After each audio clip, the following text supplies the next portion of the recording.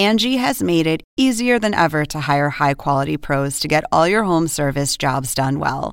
Just bring them your project online or with the Angie app, answer a few questions, and Angie will connect you with local pros who match your specific needs. Or book a service instantly at an upfront price. So join the millions of homeowners who use Angie to care for their homes and get your next home service job done well.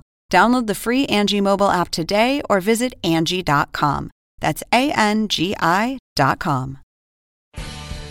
Welcome to an HBO podcast from the HBO Late Night series, Real Time with Bill Maher. Start the clock. Good afternoon. At the tone, time will be Real time.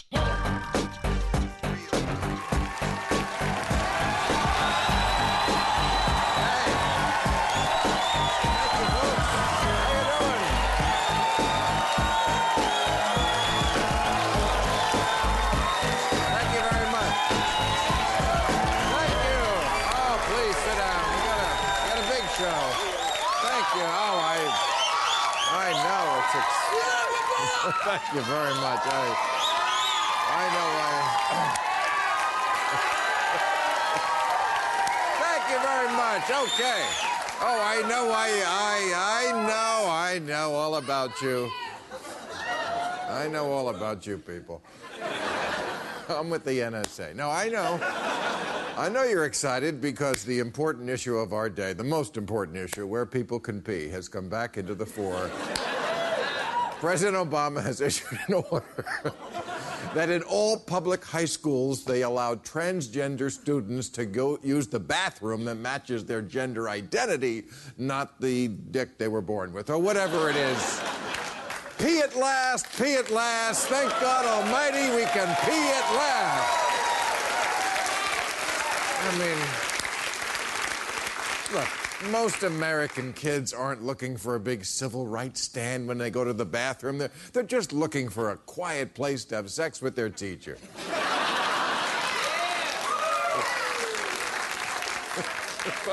The conservatives, they're the ones who make this an issue. In North Carolina, I'm not kidding about this, they are issuing pepper spray to students in case you encounter a transgender student in the wrong bathroom.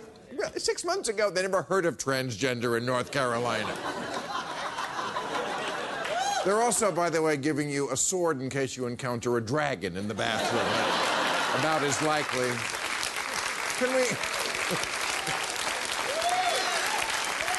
Can we please stop obsessing about this? Donald Trump pulled even with Hillary Clinton in the polls this week. The place I'm worried about pissing is in my pants.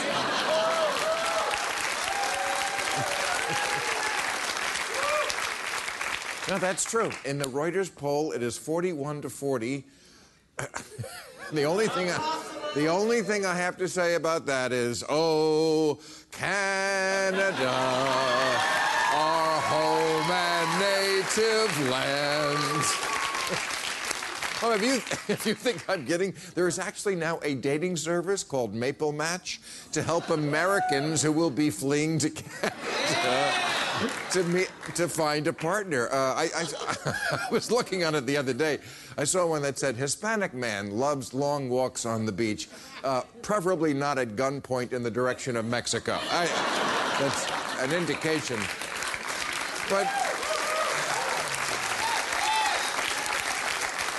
But Trump is suddenly even? What happened to never Trump? Republicans are all on board in less than a week. It's amazing. It was like they're like a drunk girl at the bar. You know, at first they're like, you're a repulsive pig. 2 hours later, oh, you're not so bad. I guess I can go home with you. Yeah, I mean, it didn't take much. Donald Trump on Thursday had a big meeting with Paul Ryan in Washington. They discussed Republican principles. It was a short meeting. And then they put out a statement. They said, we have a few differences, but we share principles. Okay, now we know. Bragging about your penis size is a difference. Racism is a principle. Okay, I get it. And no, they did. They put out a joint statement that said they had a great conversation. about our few differences, but it was a positive step toward reunification, and we are totally committed to working together to end America as we know it. That was the bad part. Principles. Like Donald Trump even has any principles? Policy? What's policy? What's today?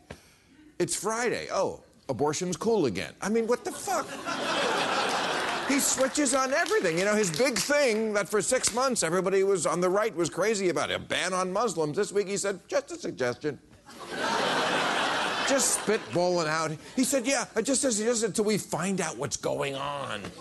He said he might appoint his friend Rudy Giuliani to find out what's going on. Maybe he should appoint his private investigators. Put them on it. The ones who went to Hawaii to track down Obama's birth certificate. Yeah, they put them on it.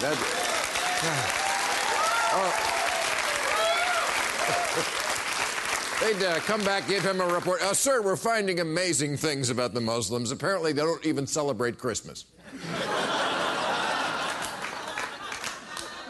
I mean, nothing about this guy is consistent, and it doesn't stick. I mean, he said for months he would release his tax returns. Yesterday he said, none of your business.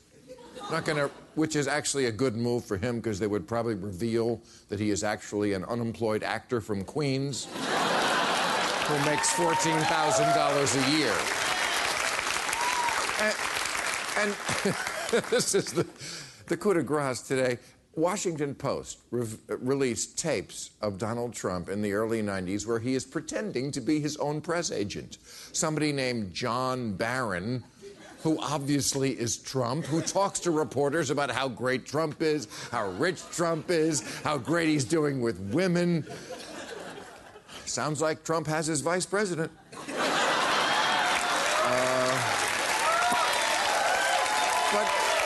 really, I mean, think about that. The Republican Party has embraced a man, Donald Trump, had a made-up employee who sucked up to the boss who was him. They got into a fight one day and he said, I'm fired. And this man is always topping himself. He has he had a butler for many, many years. Now he's the former butler. He is now the historian, like we need that, at Mar-a-Lago. He's been posting Facebook comments about President Obama, calling Obama, he called him a sleazy bastard, called him a prick, a Kenyan fraud, a ballless dickhead. He said he should be shot as an enemy agent for his first term. He also said Obama should be hung. And Obama shot back at this guy. He said, I am hung. It's your boss who has a small dick. All right, we got a great show. Kenny Kay, Bob Graham, and Jack Hunter are here. And a little later, I will be speaking with our good friend Jeremy Scahill. But first up, he is the Oscar-winning documentarian whose latest film, Where to Invade Next, is now on DVD, Blu-ray, digital, HD, and on demand. I've been always wanting to meet this man. Michael Moore is over here. Michael, what a great pleasure to make your acquaintance. Very good to meet you. Michael Moore. Thank you. A standing ovation. All right. Now, Michael, you were supposed to be here in January. Yes. Right. So this is a makeup date. Yes, thank you for letting me back on. This is like we got rained out in April. We did. And now we're playing a Twilight doubleheader in August. But I'm okay now. Okay, all right. Yes, because you had a little health scare. Luckily, nothing too serious. But, Michael, you have to take care of yourself. I agree. The people depend on you. You are the tribune of the people. This is where I do 20 push-ups right now. Right. Yeah. Well, you look pretty good. Yeah, I've dropped a little weight, and I am taking better care of myself. I go on walks every day. And the long hair, I like it. What's that all about? Yeah. Player. Yeah. Working with the ladies, the long hair, yeah. I turned 62 last month, and I'm like, and you're like, I'm one of the few 62-year-olds who still has hair. Deal with it. Well, it's a body part that works, so I'm like happy. Okay, so when you were going to be here, we were going to talk about your movie, which had just come out, but now it's on Blu-ray, DVD, and all that. So let's talk about it now. I saw it. It's amazing. I think it's your best movie ever. Wow. Yeah, thank because you. I remember when you called me, and you were so excited about this idea. And I can tell you were excited because you did it like that. I mean, you got the idea and you got your crew together. I mean, you were out doing it within a month. Yeah, within a month. It was amazing. And what it basically is, of course, is it's called Where to Invade Next, but it's really What to Steal Next. You know, you go to all these countries that do things better than we do. In Italy, they give people paid vacations. In France, the school lunches are great. In Finland, is it that the prisons, or Norway, the prisons are awesome and they have a low recidivism rate. Portugal, the drugs are legal. Iceland has a limit on the, upper limit on the number of women, so it has to match the number of men in parliament. 40% of the board of directors in an Icelandic corporation have to be women. And the punchline to the whole movie, not to give it away, is that really these are all American ideas, aren't they? We really just need to steal from ourselves. Right. Every country we went to, they would tell us the progressive education, that was an American idea. May Day, that didn't start in Moscow, that started in Chicago when there were riots over the 8-hour day. All these things that we started, and then we gave up on. We gave up on ourselves. We gave up on the country that a lot of people wanted it to be. And so the Europeans just went, well, if you don't want, good health care for everyone and paid vacations and paid maternity leave and these things, will do it. And so they've done it, and they do it in their prisons, like you mentioned, Norway and Germany and these other places where they have, Norway has a 20% recidivism rate because they treat inmates as human beings. And their whole goal from day one there, the warden says to them on day one, you're going to be my neighbor someday because we don't have the death penalty and we don't have life imprisonment. So that means you're getting out of here and you could be living on my street. So I am committed to helping you do whatever so that you're going to be fine when you get out of prison. And so 80% recidivism rate in this country, 20% in Norway.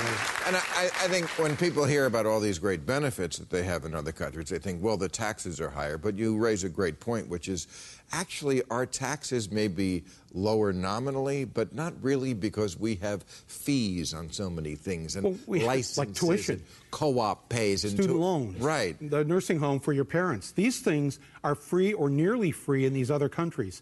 So while they pay a little more in taxes, we don't call them taxes here. But if you add our taxes to the tuition, to daycare fees, nursing home fees, all the co-pays, deductibles, we pay a lot more than the French and the Norwegians and all these countries, and get less, get far less. And this is, we're talking in broad parameters, but this is basically what Bernie Sanders is selling. This is really why he has caught on. I keep saying it's a new deal. You pay a little more in taxes, but you get so much more. And in the end, you are out of pocket less overall for everything because you don't have $100,000 of student loans to pay off. You don't have to pay for daycare when you have a job. You get, like in Italy, there's 6 to 8 weeks paid vacation that workers get. And these other, I think to be in the European Union, actually, your country has to have 4 weeks paid vacation as the law. And you have to have paid maternity leave, and you can't have a death penalty. If you have any of these things, you can't be in the European Union. And in Europe, do they poison their citizens with lead?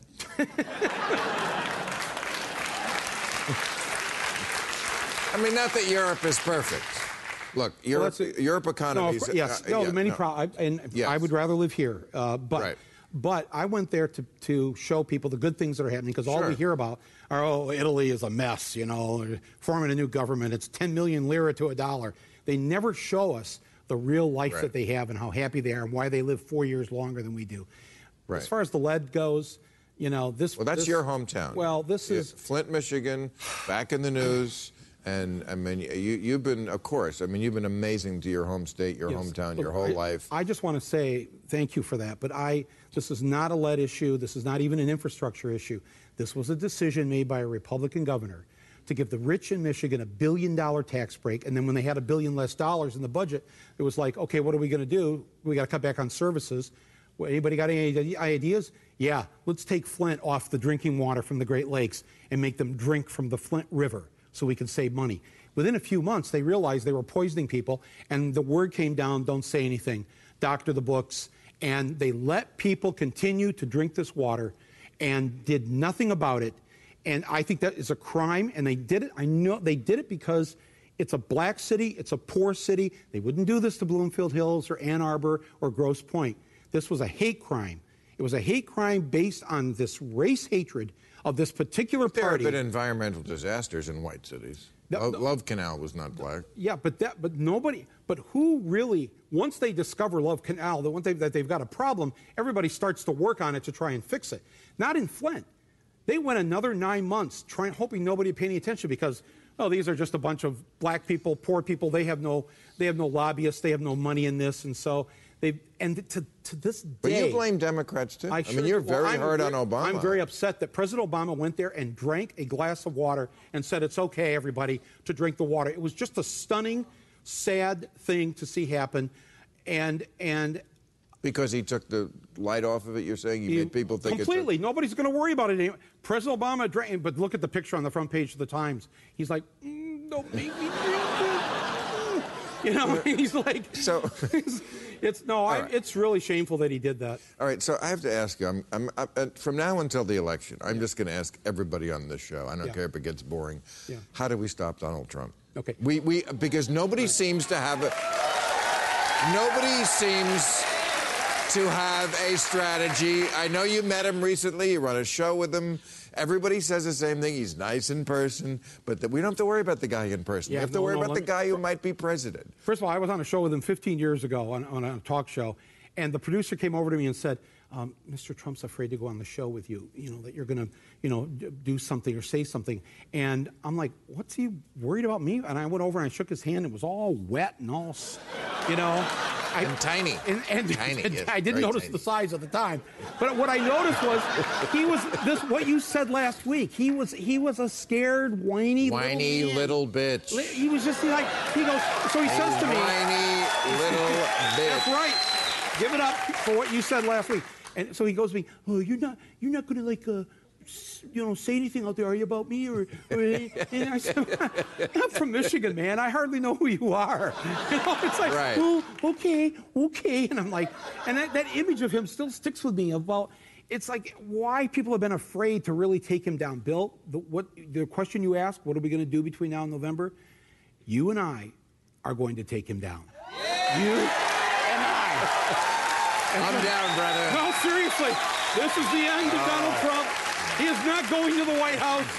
That is not happening. Hillary can, if she ends up being the candidate, she can talk policy and all that. You and I will do the things that. You tell me where to show up. I will tell you, okay. and I promise you that. All right. That we. All right. We'll do something that will hope for a good prosecutor.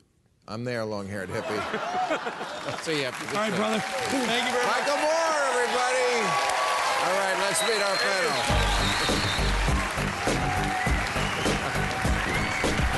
Hey, Bob. How you doing? Good to see you. Good. All right, let's meet our panel. He is the politics editor for Rare U.S., Jack Hunter. I almost said us. I'm sorry, Jack. Jack Hunter. She is the anchor for BBC World News America, Katty Kay, back with us. Hey, Katty. And he is a former U.S. Senator from Florida and author of Intelligence Matters, the CIA, FBI, Saudi Arabia, and the Failure of America's War on Terror. Bob Graham. How are you, Senator? Thank you. Okay, remember to send us your questions for tonight's overtime so we can answer them after the show. On YouTube, I would say if there is a little phrase for this week that sums it up for me, it would be, well, that was quick. And I'm talking about the Republicans and Donald Trump suddenly being tied with Hillary Clinton. That was quick, because only last week we were talking about how is this lunatic going to unite the party before November. He did it in like 3 days. I mean, listen to this. Trump gets 84% of Republicans in a matchup with Hillary. The month before he announced, May 2015, 58% of Republicans said they would not consider voting for Donald Trump under any circumstances. I guess except if he won. What happened? Well, some of this is political expedience, right? You have some politicians... Well, perhaps not an exercise in intellectual courage, but you've got some who are looking at their own futures and thinking we have to rally round Donald Trump, and they're taking their supporters with them. Some who are thinking anything better than Hillary Clinton, and if that's the alternative, we have to swallow it and go with Donald Trump. And some who are saying we have to have party unity. They're not all necessarily good reasons, and a lot of the people who have rallied round Donald Trump have severe differences with him. I mean, he's basically a New York Democrat, right? When you read these quotes, I mean, I was reading one from Rand Paul in January. He said, Donald Trump is a delusional narcissist and an orange-faced windbag. A speck of dirt is way more qualified to be president. He's on board. Rick Perry, I mentioned this last week, said he's a cancer. I'm with cancer.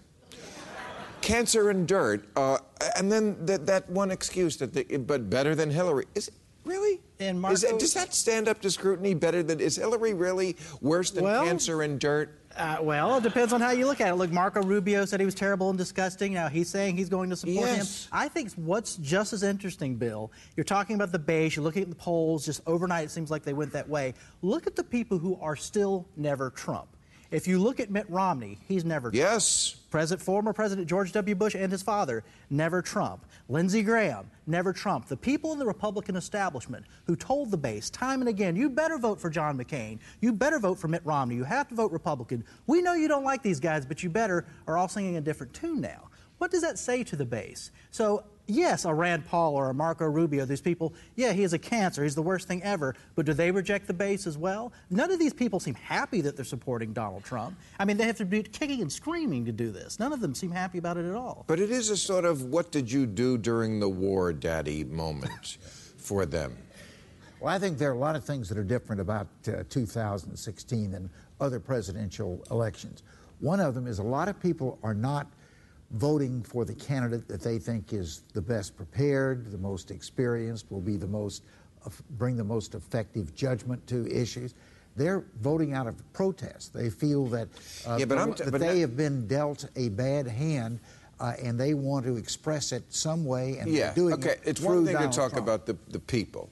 I'm talking about the leaders now. The people in the party who are switching over him. You mentioned the few who are still never Trump, but I'm talking about the Bob Dole is now on the Trump train. Dan Quayle, most of them are. John McCain. John McCain is the saddest one of all. How does he? What happened to the Maverick? And what happened to the Maverick? Immigration, torture, America's role in the world. There is nothing that you can think of that John McCain and Donald Trump agree with. The same with Paul Ryan.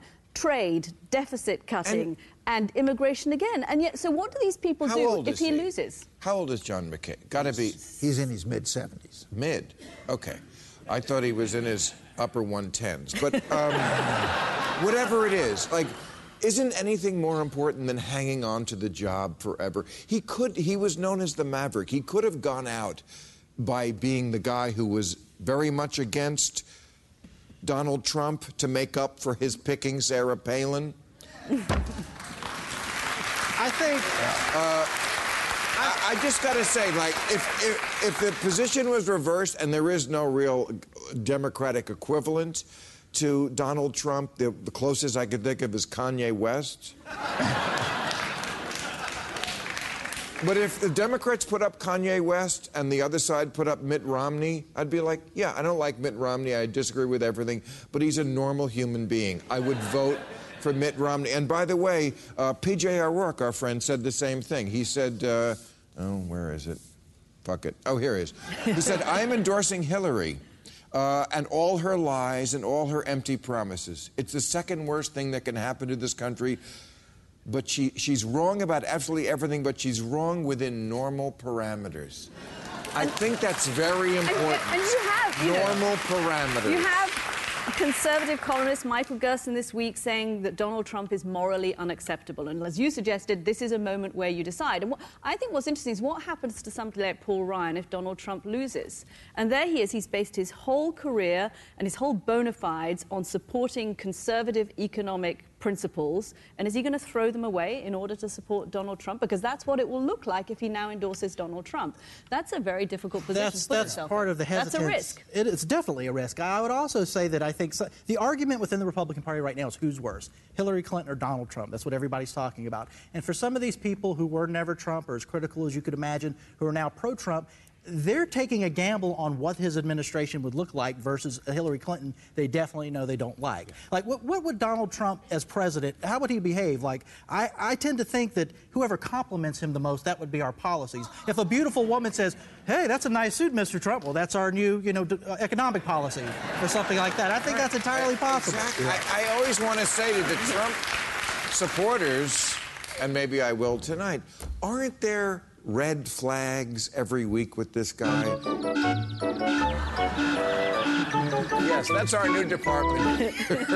Red flags, like this week when Donald Trump, again, retweeted something from the KKK. If you were at a party and you found out the host had retweeted things from the KKK, wouldn't you leave that party? Isn't that a red flag that you can't get by? He literally said this week, nobody knows more about taxes than me, perhaps in the history of the world. You can't fault the guy's This is ego. a red flag. When the fact that he had that publicist who was really him, I mean, switch it around. What if we found out that in 1991, Hillary was talking to people in the press as somebody else and talking about how Lenny Kravitz really wanted to fuck her?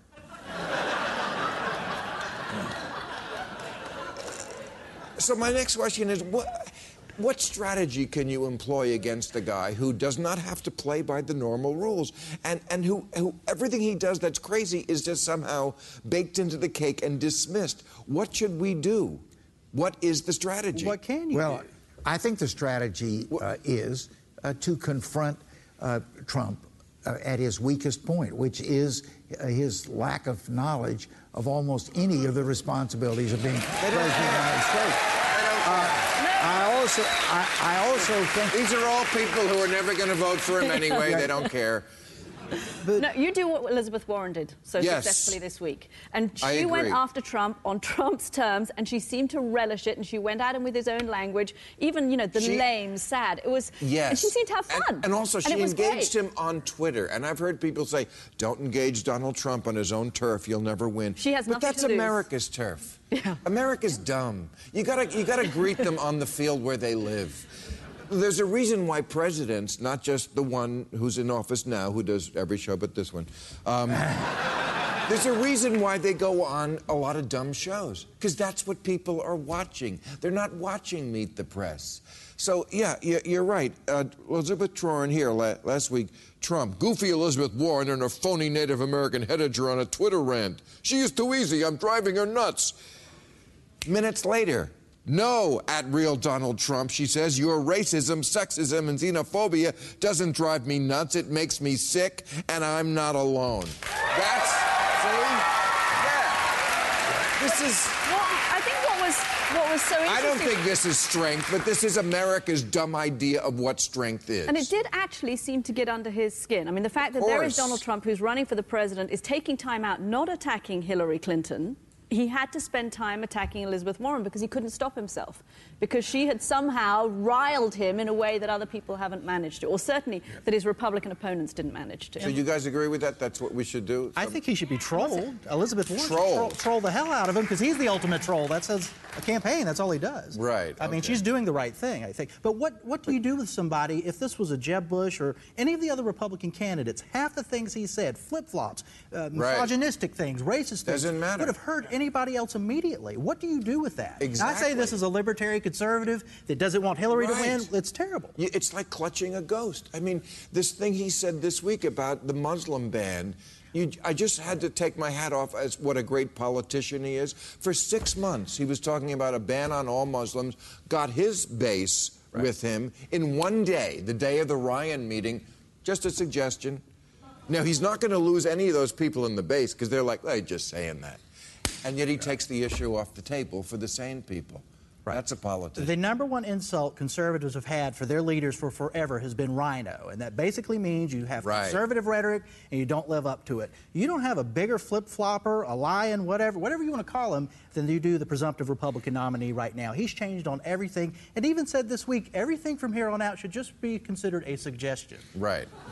Talk about no contest. I think Hillary would be making a mistake if she saw this election as just being a contest between an egomaniac and herself. I think this is presidential elections are the time when Americans can participate in making some very serious decisions. Yeah. Do we want to continue to have a military policy that we go to war every time someone waves a flag? Do we want to have Hillary might be the person who does that do more we than the want other to one. have a system in which we have this enormous gap between the haves and the have-nots?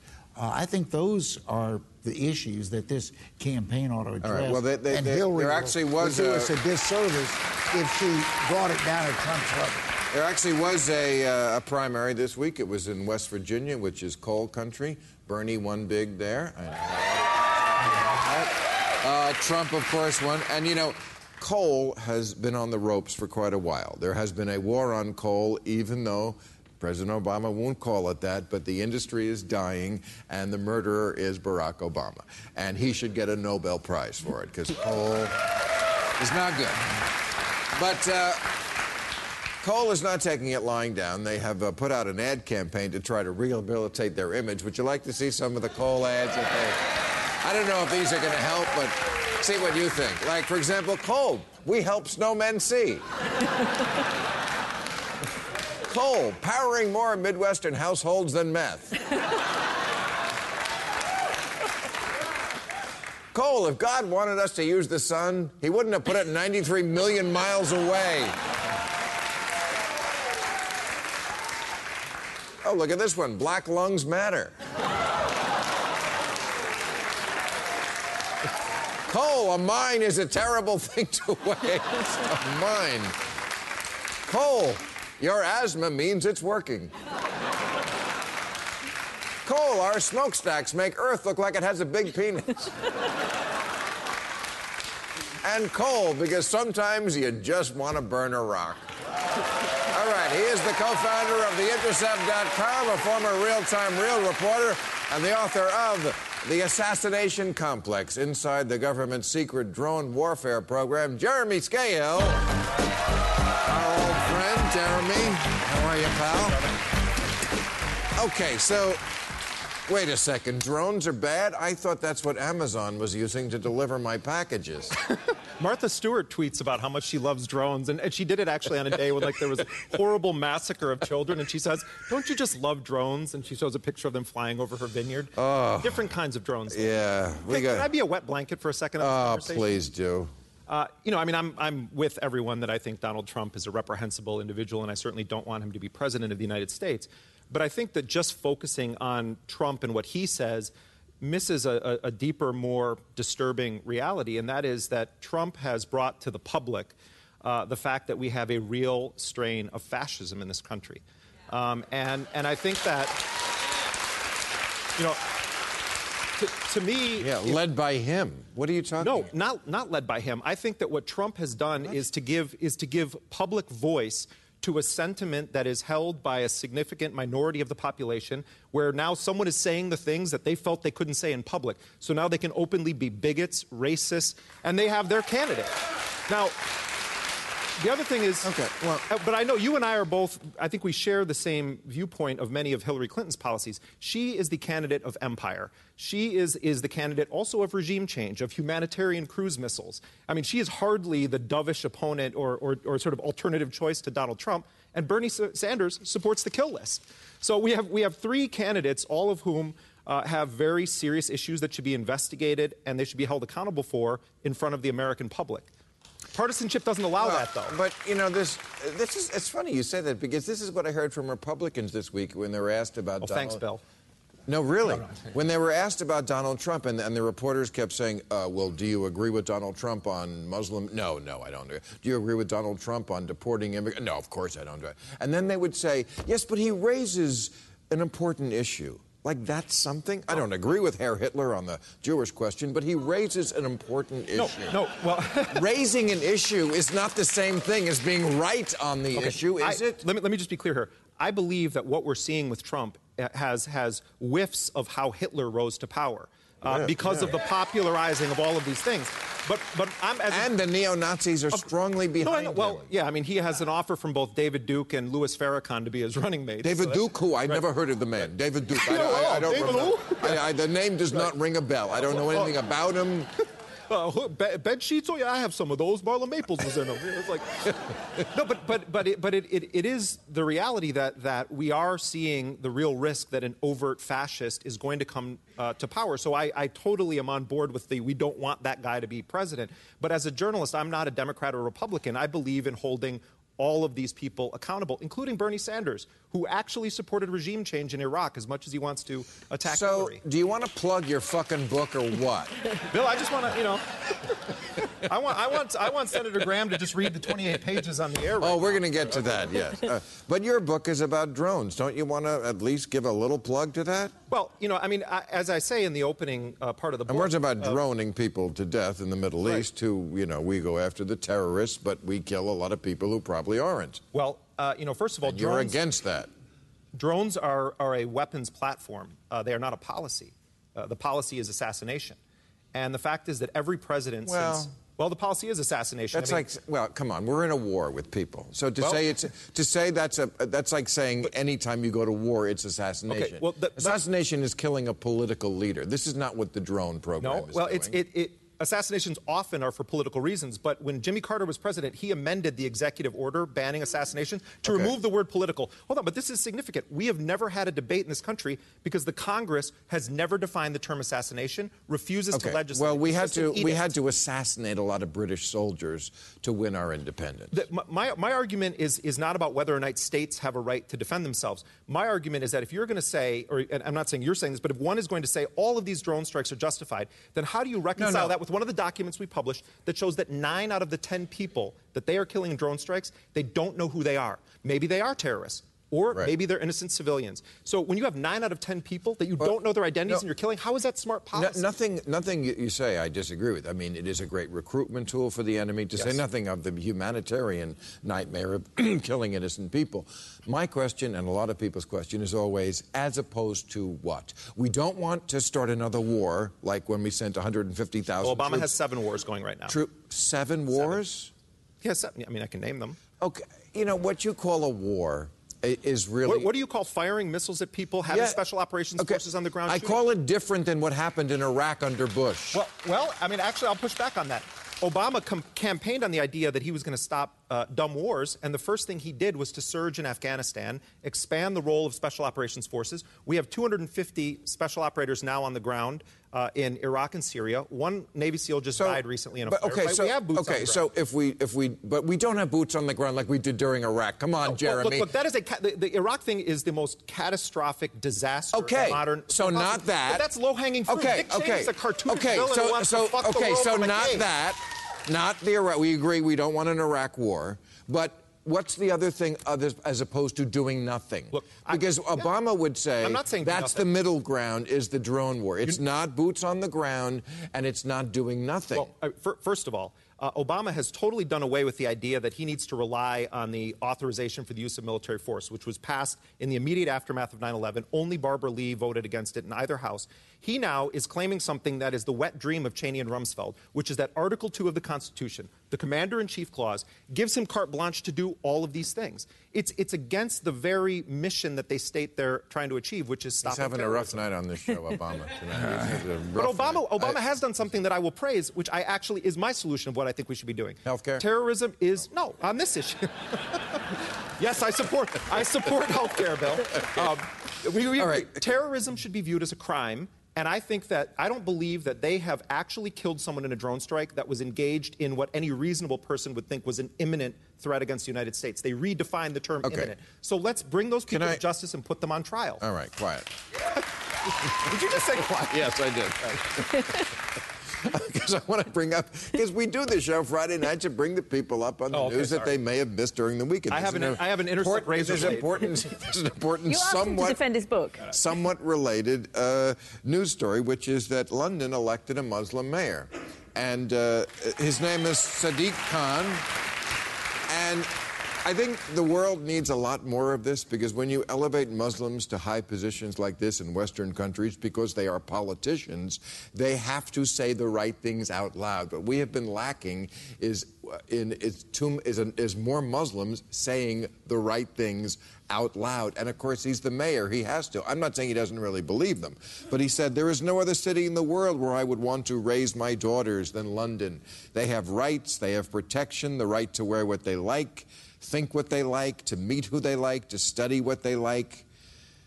The clear implication there is they would not have those options in much of the Muslim world. He also said he's for not wearing the hijab. He said in public service we should be able to see each other's faces. Eye contact matters. His first public appearance was at the Holocaust Museum. This is what we need more of. So this is somebody who was elected mayor of London, the first Muslim mayor of any major Western city ever. Well, Rotterdam. And he was elected after a vicious fight in which there was a lot of dog whistle politics tying him to extremist principles, basically on the basis that he's Muslim. And I think one of the things that Jeremy was pointing out is, you know, we are stoking an environment of fear in which it's very easy to link people by association, particularly if they come from minorities. But one of the things I think is interesting about Sadiq Khan and what he has said is that, look, ISIS hates me because I am a successful Muslim in the West. Exactly what they say is not possible. They also hate me. Well, they hate him because he believes that his daughters should be able to see who they want and shouldn't have to wear the thing. I think they hate him for more than that. It's more fundamental. It's about, you know, the hijab. He is kind of living proof that the Western democratic liberal pluralism is compatible with Islam, which is exactly what ISIS says it's not. And just by virtue of the fact that he's been elected mayor of London, he represents all that ISIS stands against. But can I read another quote? Because there is another Muslim mayor, Rotterdam, right, in the Netherlands. And after the Charlie Hebdo attacks, major-ish city, he said, it's incomprehensible that you can be against freedom like that. But if you don't like that freedom, pack your bags and leave. If you can't find your place in the Netherlands in a way that we would build a society together, leave. Fuck off. He said, fuck off. And we need more of that. So you'll be interested in this. Hillary Clinton wants to release all the stuff that's undercover about Area 51, the flying saucers. We're going to find out about the flying saucers, but not about the crashing planes. Because I know that's your issue, the 28 pages, right? That supposedly has, well, not supposedly, we've never seen it. This is the 9/11 report about who is really responsible for crashing those planes into the buildings. And it's Saudi Arabia, right, Bob? Well, it certainly looks like it. There's an enormous amount of billowing smoke around the relationship between the 19 hijackers and from the highest levels to charities and financial institutions in Saudi Arabia, providing it with on the ground support. They met here in Los Angeles. Yeah, right. Not far from where we are is where the first two hijackers supposedly had a coincidental lunch with a man who was here as an agent of Saudi Arabia, who then encouraged them to move to San Diego, where they spent the better part of a year preparing for 9/11. They didn't end up being pilots because the pilot instructor described them as being dumb and dumber, but they were the muscle men who kept the passengers in line. So what do you think we're going to find out from the Area 51? Flying Is saucer. that where Hillary's emails are being stored? No, I get. What, you really hate Hillary, don't you? No, I believe. Well, why does everybody hate Hillary? Wait, that's a cheap characterization of this, though. Hillary Clinton is the embodiment of how little of a difference there is between the two parties on foreign policy. Hillary is the neocons candidate this year, Bill. But I wouldn't be surprised if the Weekly Standard endorses. I know, but no, but do you ever ask why? But why do you think that is? No, but like if a child asked me about this election, I would say, well, it's between a crazy person and a nice lady. And like, am I 100% on board with the nice lady? No, but she's a nice lady. But she's not a crazy person. But don't you see irony and humor and something comical about the fact there was nothing that the left and the Democratic Party hated worse about the Bush-Cheney administration than the war in Iraq, the Patriot Act, sort of the whole war on terror narrative. Hillary Clinton embodies that to a T. Barack Obama called her. Exaggeration. It's not. Barack Obama called her Bush-Cheney light in the 2008 campaign. He was right then and he's right now, and we ignore it because we're distracted by Donald Trump. She's definitely too hawkish for my taste. But you know what? It's funny that she was the outsider. She was going to be the first woman president, which was so different. And now how come she's suddenly the ultimate insider? No one is jazzed about the fact that she's running in a year in which exit poll in primary after primary shows us that people are saying they want change, whatever change means. They want somebody different. They want somebody that hasn't been around for a long time. And whatever you say about Hillary Clinton, she has been around for a long time. Look, here we are this week relitigating some of the sleazier moments of the 1990s. I was seriously hoping we wouldn't have to go through that again. What a dumb reason is that to vote for president? They've been around a long. Who's been around longer than Trump? I was doing Trump jokes when I was in my 20s.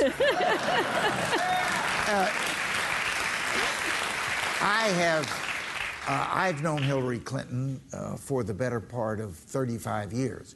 Wow. She has been around a long time. She has. She's a very gifted person. She has good judgment.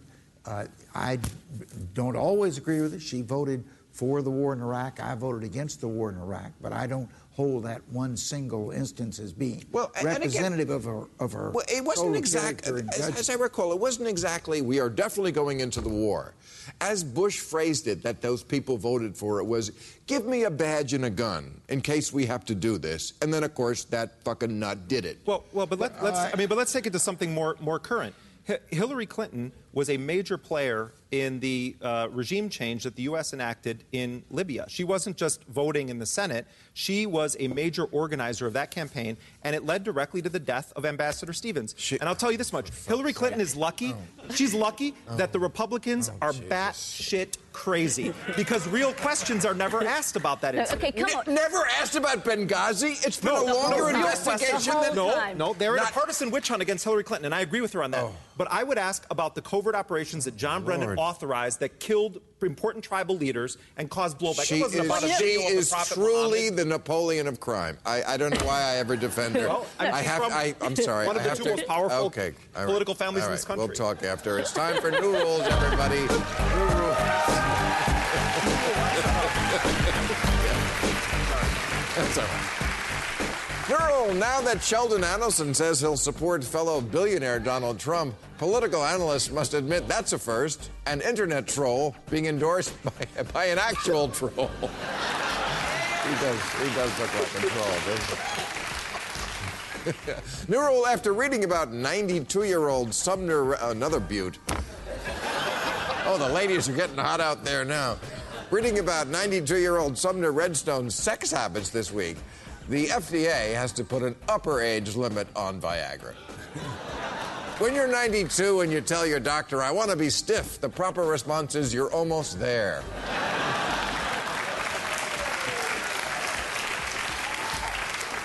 Here's a sign you're too old for sex. When your cock ring is a medic alert bracelet.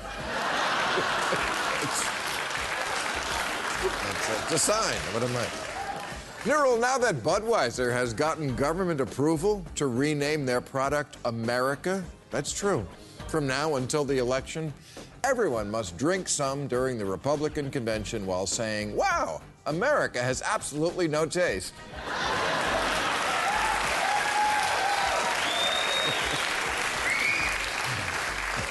And a little later, there goes America right down the toilet.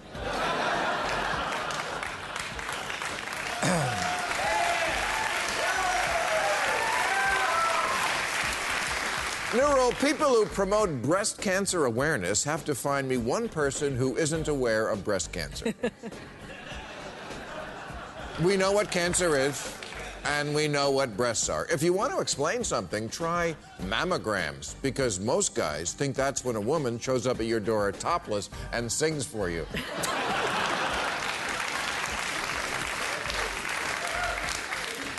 Neural, if you're such a rich and unsatisfied wife that you spend $15,000 for this 24-karat gold-plated vibrating dildo, try fucking the gardener first. Really,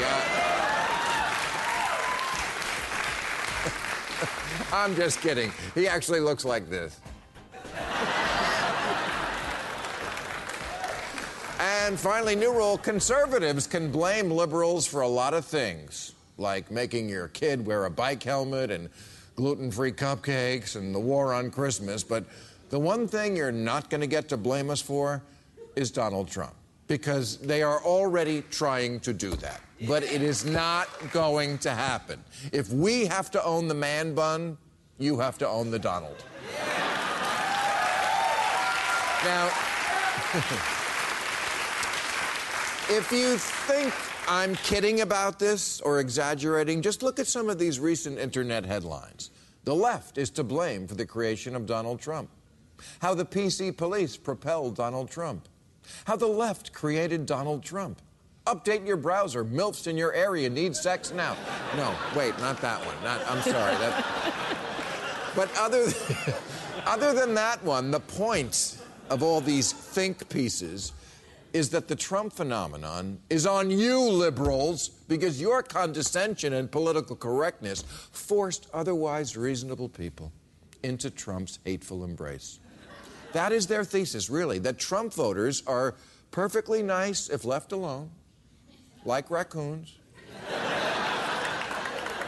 They just want to eat garbage and crap in your hot tub.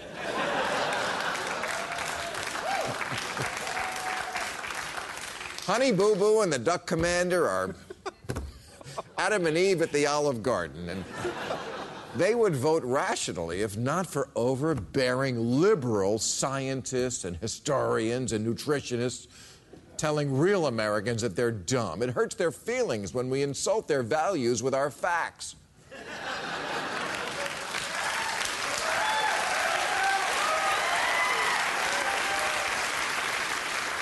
Listen to Vox.com. They say liberals are smug because we practice, quote, a politics defined by the command of correct facts. Well, yeah, shouldn't we all do that? The Daily Beast claims that brutish leftist tactics have driven people to Trump because they're terrified that they're losing the basic right to express themselves. Really? Have you seen the internet? It's nothing but angry white people expressing themselves. The Tea Party is named after a tax revolt. And T stands for taxed enough already. And yet, 2 years after Obama lowered taxes on 95% of Americans, 90% of Tea people believed he'd raised them. So, if you don't know the first thing about the thing you claim is the most important thing to you, are you bright?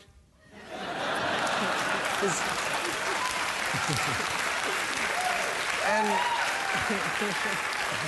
is it my fault for pointing out? No.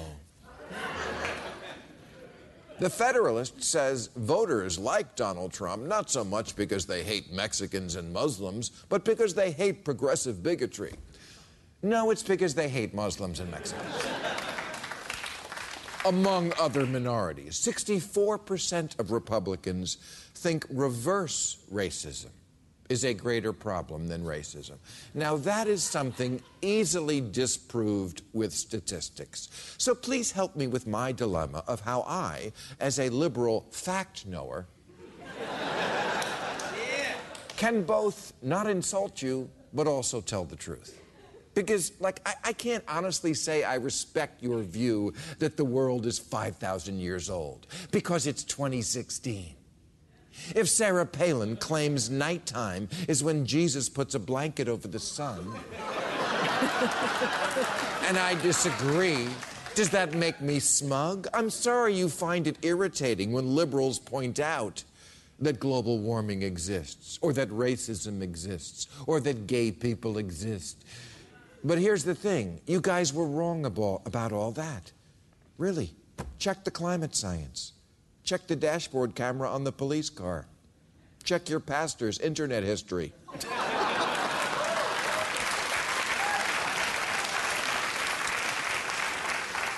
Now, is political correctness out of control? Of course it is. I think I might have done some sort of show about that once. I've been telling liberals when they had spinach on their teeth since 1993.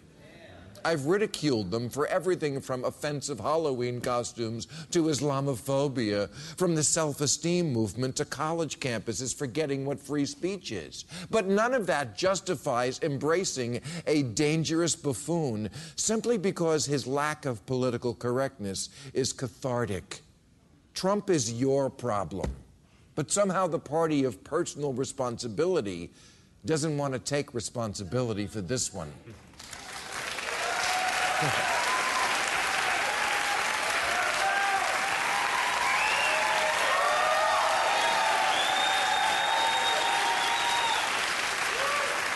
Somewhere along the way, the slogan went from "Make America Great Again" to "Look what you made me do."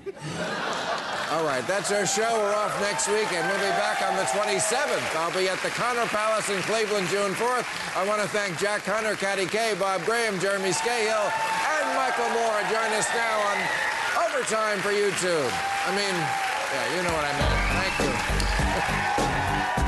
Catch all new episodes of Real Time with Bill Maher every Friday night at 10, or watch him anytime on HBO On Demand. For more information, log on to HBO.com.